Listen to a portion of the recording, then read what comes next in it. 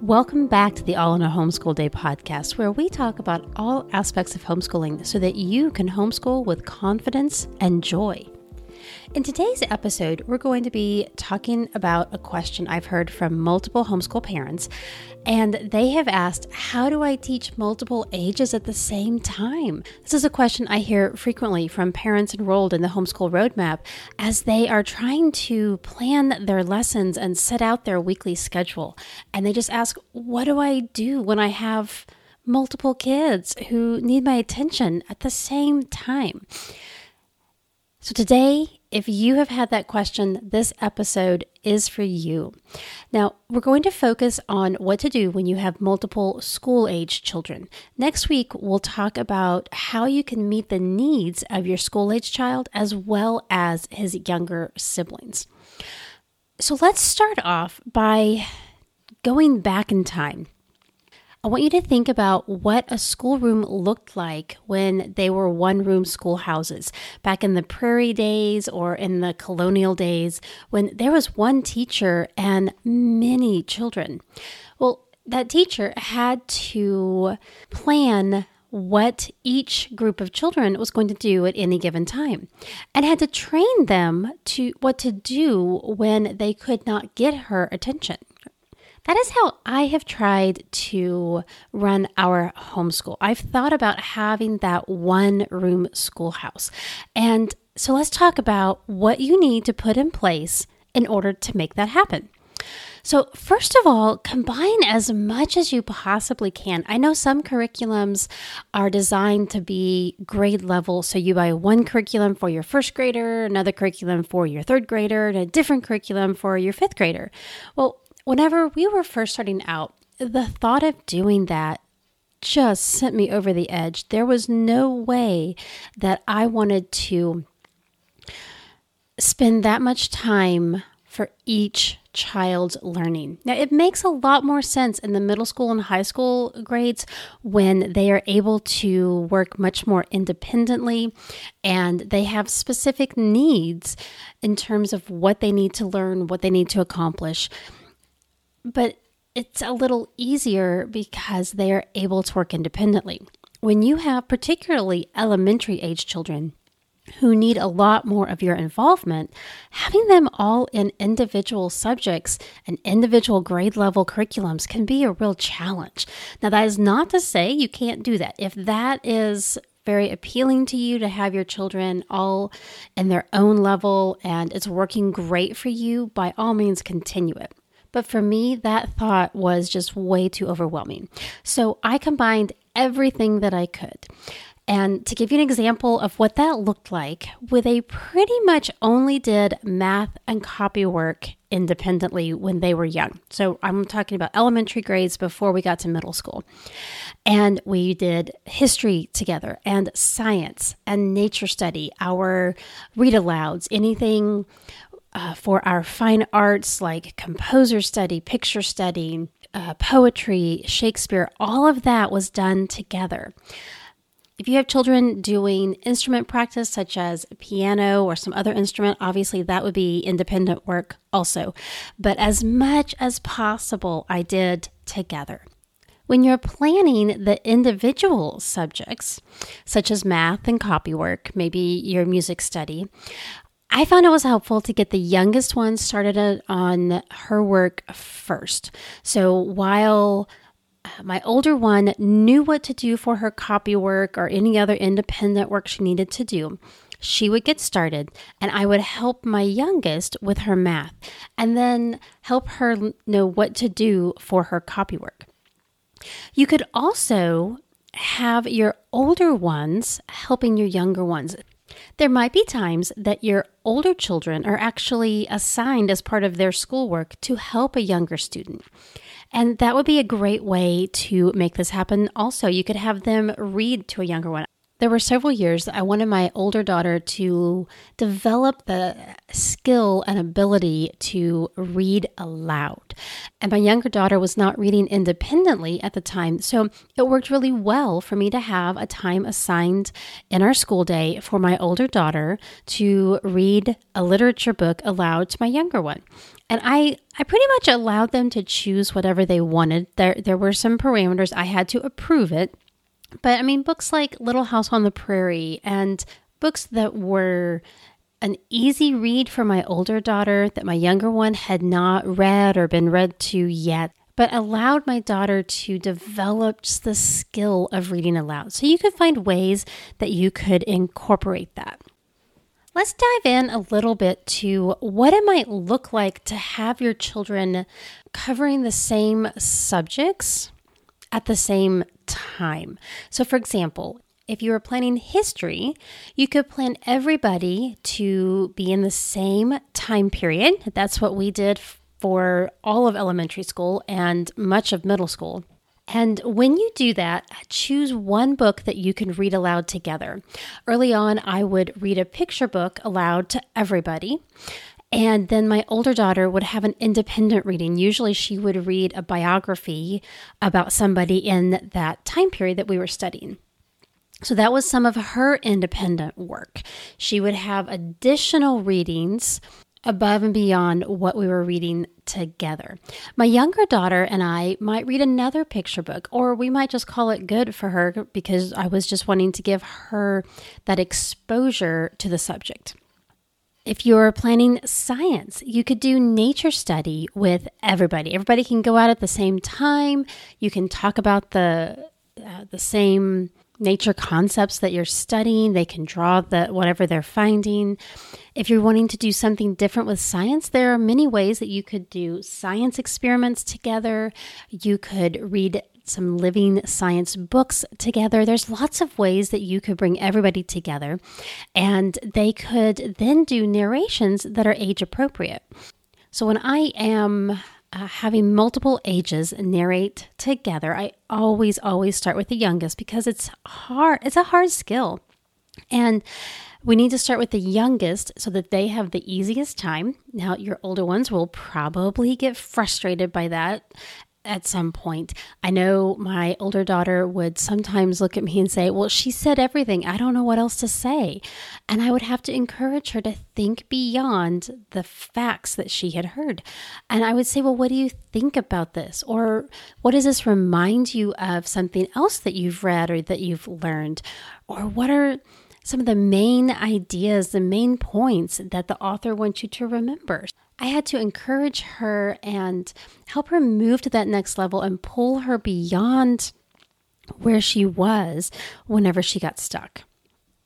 You could also have your children do a project-based narration so that they are demonstrating what they have learned. And this would be one way that you could allow them to do some independent work and create their own project based on what you've read in history or science or a read aloud. Now, a lot of times parents will tell me, okay, we've set out our weekly schedule. I've made sure that I'm not supposed to be in two places at the same time, and I'm helping one with math while the other one's doing an independent reading. And then they come back and say, but one gets done before the other and they need my attention. What do I do? Well, when that happens, I found it helpful to have independent learner toolkits that they can work on while they're waiting for me. You'll have to train your children how to use the independent learner toolkits. And this is a really great way to start transferring some of that responsibility for your child's education over to your child. But you will need to train them. So there are a number of ways that you could implement this. Let me give you some ideas of what we've done. You could have a basket that has activities, school appropriate activities are only to be done during school time, but that your child could go pull one of those activities at any time that they are waiting for you so that they are still doing something constructive, productive, and not causing a distraction. Or you could have some agreed upon activities and just talk to your children about what it is they could do. The way that you implement this is going to look different depending on the age of your child and where your child is in that ability to assume responsibility for themselves. So some examples of what you could include would be map drill. You could have some fun puzzles, or you could have some blank maps printed out that they can work on their map drill. If you're working on formal map drill, that would be another independent activity that they could do. We also use 2 apps for map drill. One is called Stack the States, and the other one is Satera. And my children knew that if they got stuck waiting for me, they could always go work on those. You might also use something such as the learning wrap-ups. I've seen them for the math facts as well as state capitals, and I'm pretty sure they have a few others as well. So you could just have those in a basket that they could go work on those.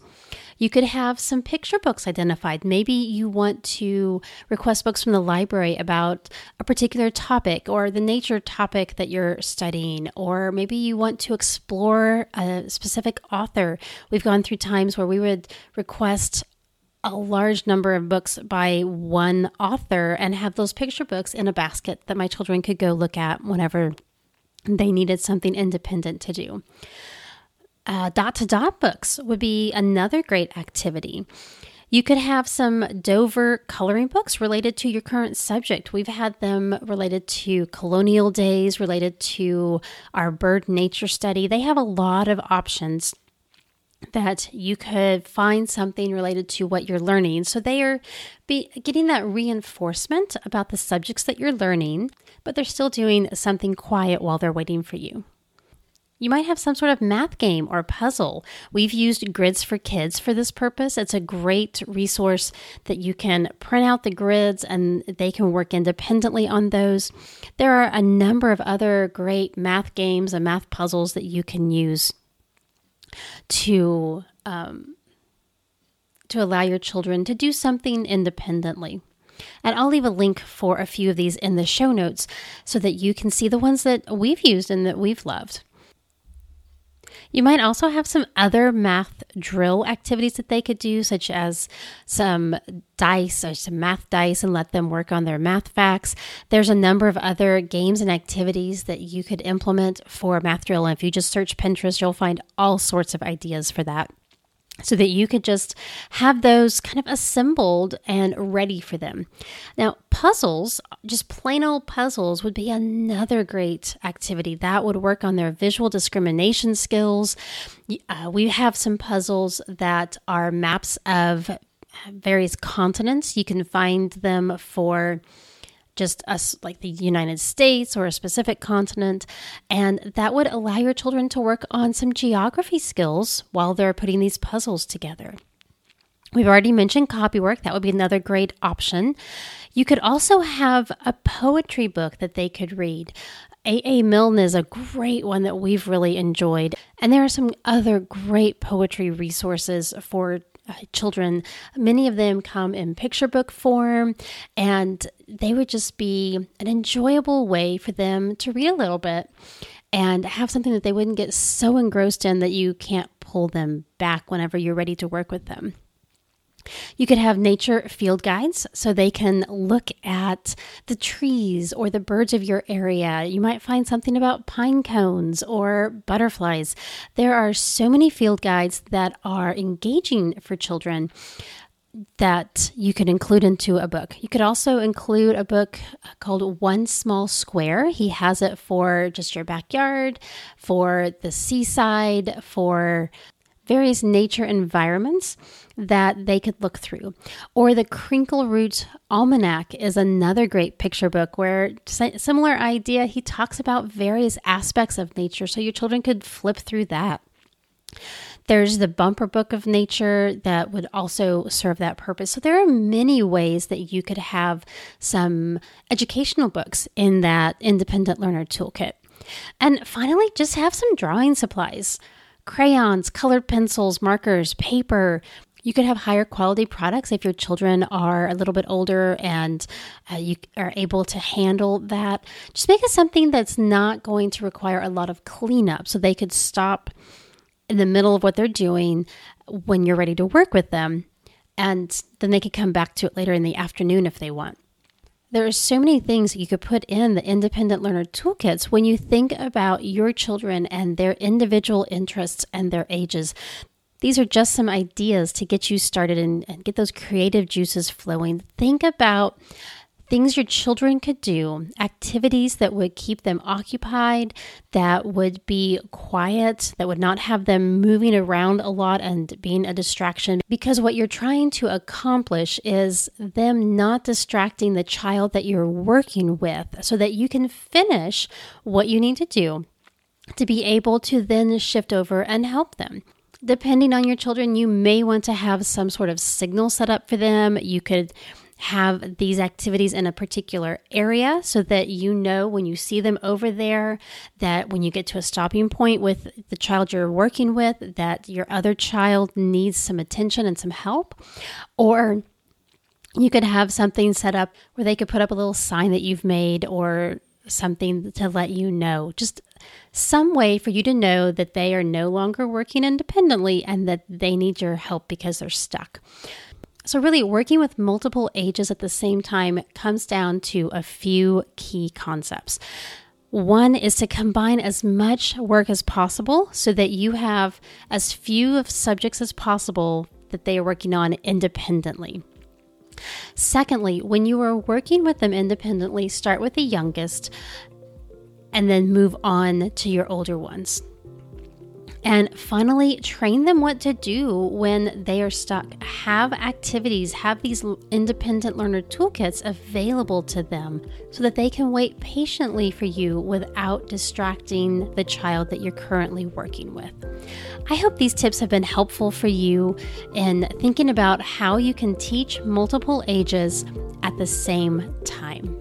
We'll be back next week to talk about how you can meet the needs of your school-age child and his younger siblings. Until next time, have a triumphant day.